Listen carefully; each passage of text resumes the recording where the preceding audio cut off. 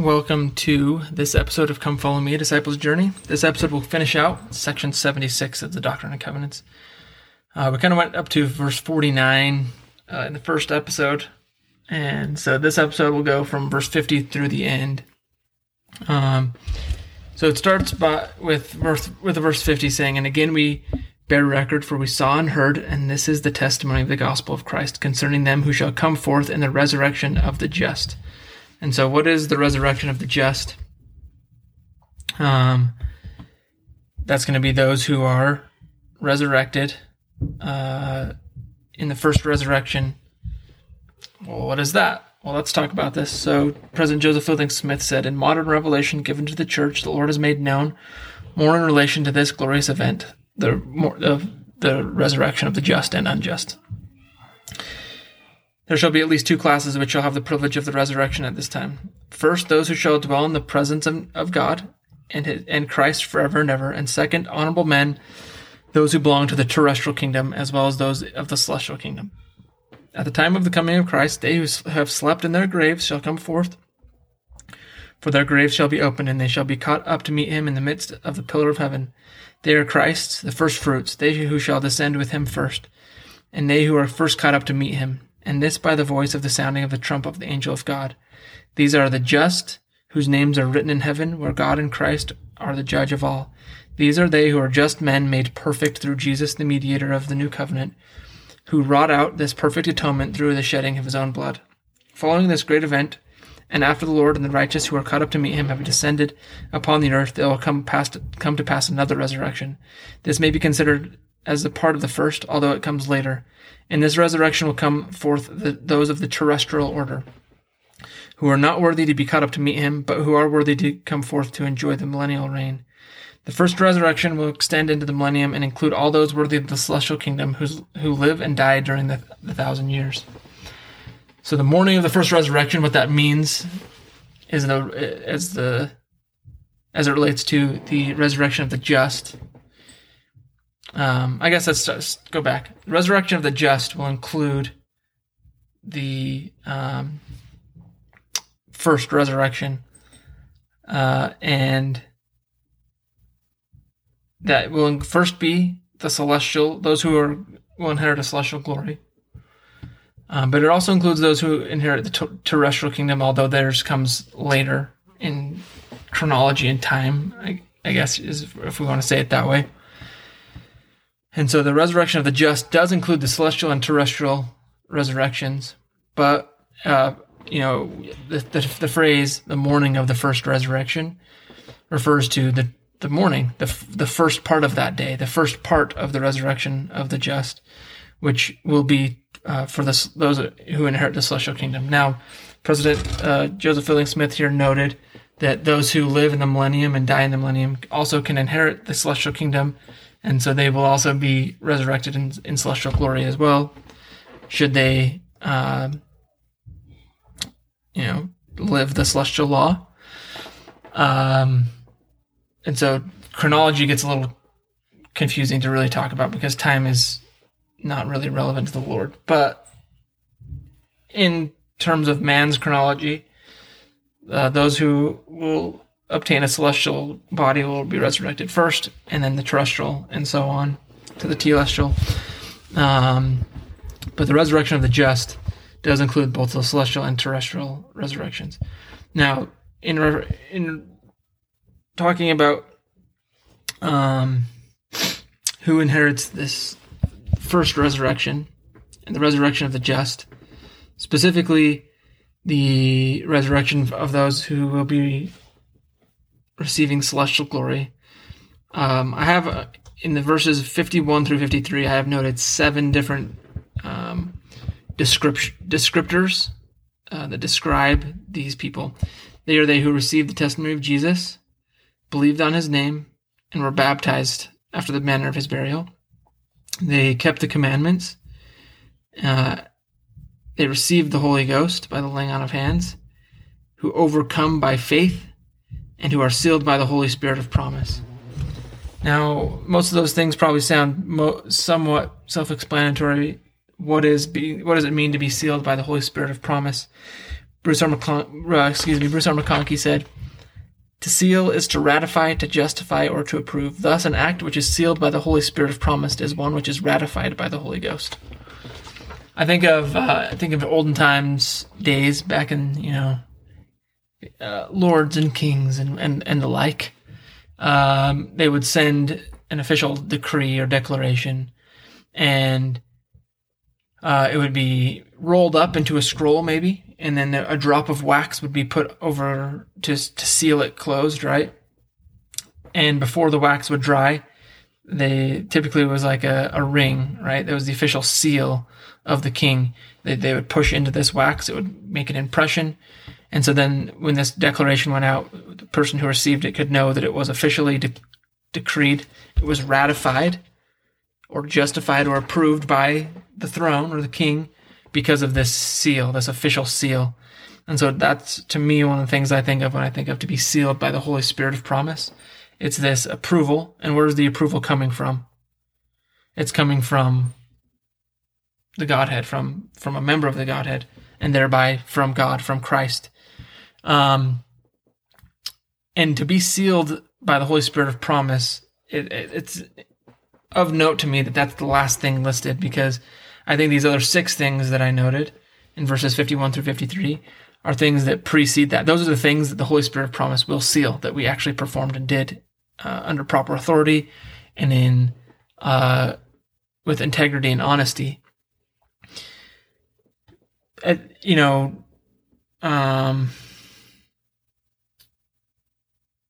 We in the church maybe take for granted the gospel, faith and repentance and baptism and receiving the gift of the Holy Ghost and enduring to the end. But in a very practical manner, what that is the prescribed manner to testify, to stand as a witness of Christ and that we are His. He could have asked us to do anything. He could have asked us to spin around 3 times while patting our head and rubbing our belly.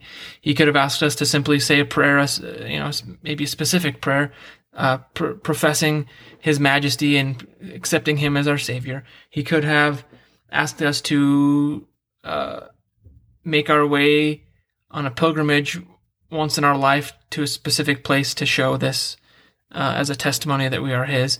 He could have asked us to circle the globe. He could have asked us to do anything, but instead what He's asked us in the prescribed manner to show and profess and to testify is the gospel. And so no other way will receive His seal, will receive the seal of by the Holy Spirit of promise, because it is not from Him, it is not of Him, it is not decreed by Him or approved by Him.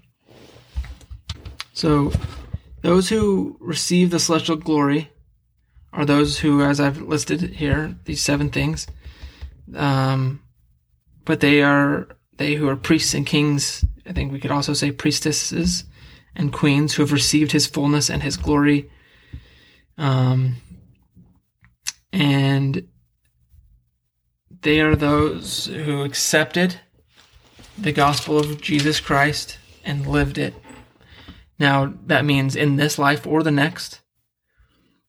These are they who are, wherefore, because I'm going to skip ahead to verse 78, it says, wherefore they are bodies terrestrial and not bodies celestial. So he's talking about the terrestrial kingdom now and those who receive the terrestrial glory. They are they who are not valiant in the testimony of Jesus. So that tells us that those who are valiant must be those who are receive the celestial glory. And valiant in what? The testimony of Jesus. What does it mean to testify or to have a testimony? It means to stand as a witness. How do we stand as a witness? Well, He's given us a prescribed way, which circles back to the Holy Spirit of promise that we've just talked about. We'll move on to the terrestrial kingdom. I will say this of note. The celestial kingdom, there are varying degrees of glory. We learn that here in this section and through other modern revelation, that it isn't just celestial. there are different varying degrees of celestial. And when I was on my mission, oftentimes when we taught the plan of salvation and would get to the degrees of glory, we would teach the celestial kingdom. We would mention the terrestrial and the telestial kingdoms, but then we would often, I actually had one of my first companions who was about to go home. He gave me this envelope of little cards that we could lay out on a table and go through the entire plan of salvation lesson, starting with the premortal life and mortal life and the fall and the atonement of Jesus Christ and death and resurrection and the judgment and the degrees of glory.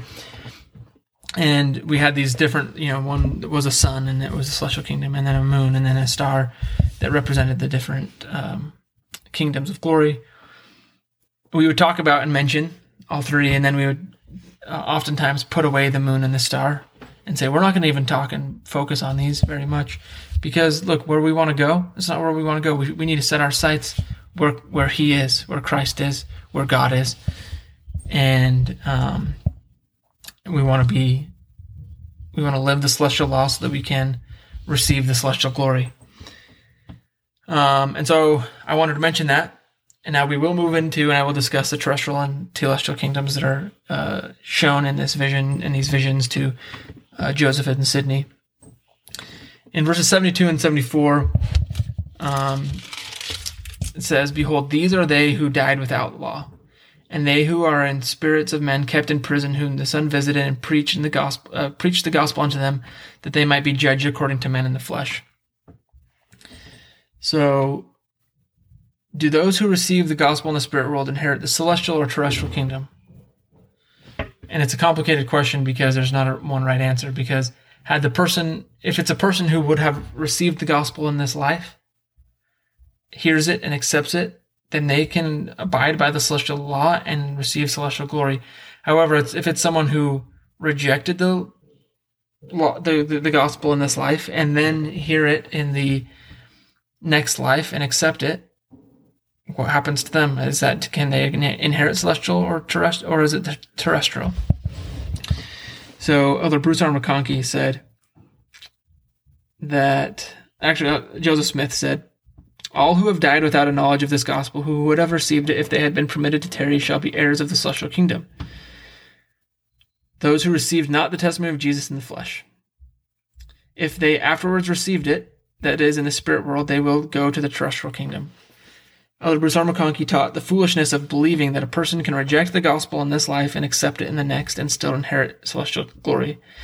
He said, "This is the life, though this life is the time and the day of our probation. After this day, which is given us to prepare for eternity, then cometh the night of darkness, wherein there can be no labor performed. For those who do not have an opportunity to believe and obey the holy word in this life, the first chance to gain salvation will come in the spirit world. If those who hear the word for the first time in their realms ahead are the kind of people who would have accepted the gospel here and had the opportunity been afforded them, they will accept it there. Those who reject the gospel in this life and then receive it in the spirit world go not to the celestial but to the terrestrial kingdom." So how is that? I mean, is that something that is hard to hear? I don't know, because sometimes we teach often in the church that they can hear it and they can accept it and they can go to the celestial kingdom with us and join us. And it's true, but it's also, we need to keep in mind that there is justice and mercy. As merciful as the plan is, and as merciful as the atonement is, and as Christ is, there is justice. And as Elder McConkie pointed out, this life is the life to prepare. And so if you hear it here and reject it, then you're not on the same footing as someone who didn't hear it in this life and hears it and accepts it in the next life. That said, there is clearly a line, right? Just like the line with sons of perdition. But where that line is, I don't know. Someone who hears the gospel, and what does it mean to hear the gospel? What does it mean to accept the gospel? What does it mean to reject the gospel in this life? I don't know the answers to that. I don't know where that line is. But what I do know is that a loving Heavenly Father and His Son, Jesus Christ, specifically His Son, will sit and be the judge of all. and will take into consideration our upbringing and the things that we're taught in life and the circumstances and our mental health and our physical health and the challenges that we had in this mortal life that led to our decisions. He'll take all of that into account, things that we ourselves can't even take into account for our own selves. And so that I trust him and his mercy and love and justice and his atoning power to do what is right. And like Nephi, I must say, thy ways are just, O Lord.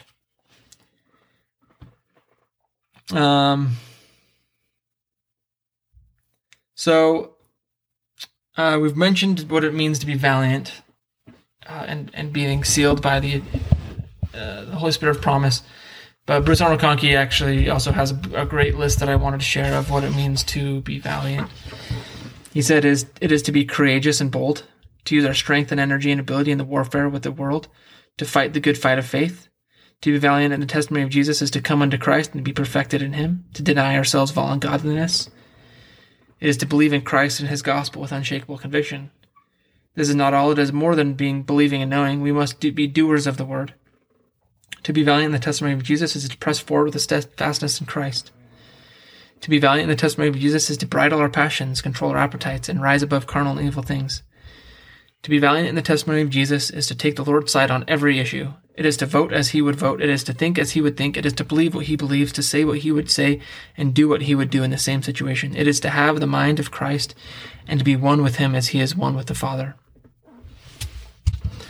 And that's the end of his quote, and so this is now me. And siding with the Lord on every issue takes time, it takes prayer, it takes effort. When the saints first heard this revelation, that is Doctrine and Covenants, section 76, many of them found it too hard to believe.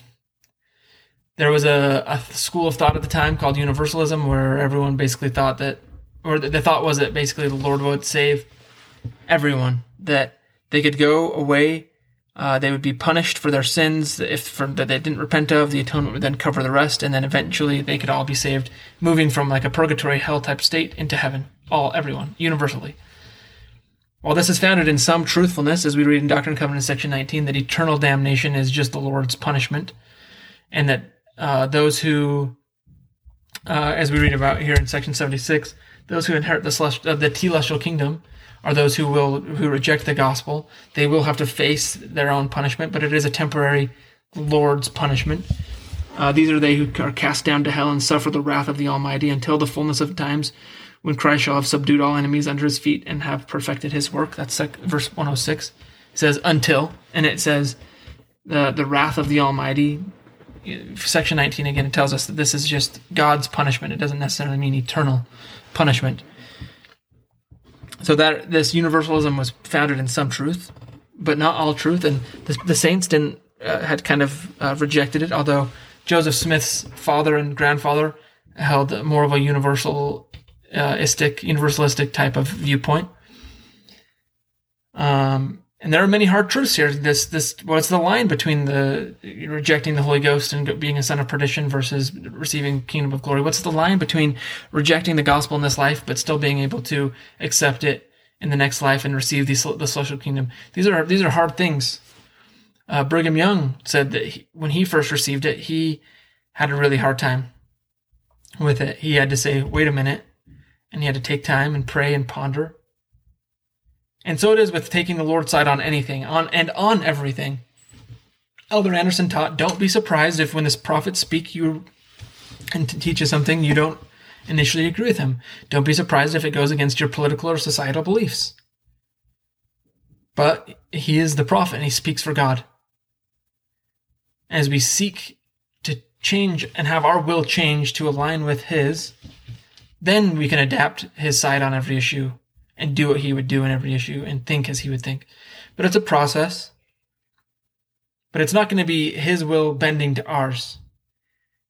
If at any time our viewpoints differ from the churches, from the prophets, from the Lord's, we can be sure, and you can be sure, that it's you that needs to change. It's us that needs to change. The Lord is not wrong. The Lord will not bend his will to match societies. Truth does not care about how many people hold a specific opinion. It doesn't change. It is everlasting, just as he is everlasting. We read in section 76, verses 89 through 106 about the celestial kingdom, and I'll just summarize it. It's for those who reject the gospel. It's for those who are wicked, basically, wicked men and women. But they will still receive a kingdom of glory. Why? Because they are sons of the Most High, daughters of the Most High. And he is merciful. It will not be anything in comparison to the terrestrial or the celestial. And even in the telestial, we're told that just as stars differ in their glory, so too do these differ in their glory and the glory that they receive. There are varying degrees within the celestial kingdom, but it will surpass all understanding, greater than anything you can understand and know on this earth. That's the lowest of the lows in the kingdoms of glory. Johnny Wetzel said, the Doctrine and Covenants explains clearly that the lowest glory to which man is assigned is so glorious as to be beyond the understanding of man. It is the doctrine fundamental in the church that the meanest sinner in the final judgment will receive a glory which is beyond human understanding, which is so great that we will be unable to describe it adequately. Those who do dwell will receive an even more glorious place. Those who dwell in the lower may look wistfully to the higher as we do here. The hell on the other side will be felt in some such way. The gospel is a gospel of tremendous love. Love is at the bottom of it. The meanest child is loved so dearly that his reward will be beyond the understanding of mortal man. Only the sons of perdition who deny the truth and openly defy God will be denied a kingdom of glory. How awesome is that, right?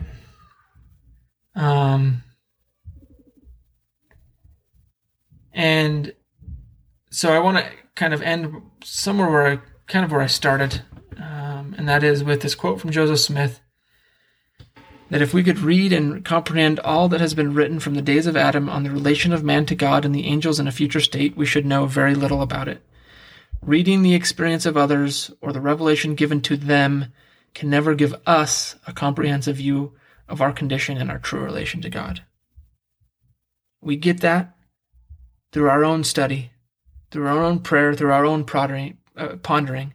And so we pray every day, every day, every day. We study every day, every day, every day. We ponder upon the words of the prophets every day, every day, every day, to create situations to be worthy for the Spirit to dwell with us and to teach us and to testify to us and to reveal to us personal revelation. In a coming day, only those who pay the price for personal revelation will be able to withstand. In a coming day, only those who pay the price for priesthood power will be able to protect their families in this life and in eternities. It's not enough that Nephi paid the price. It's not enough that Joseph Smith paid the price, or Sidney Rigdon, or your parents. We all, each of us, every one, must pay our own price.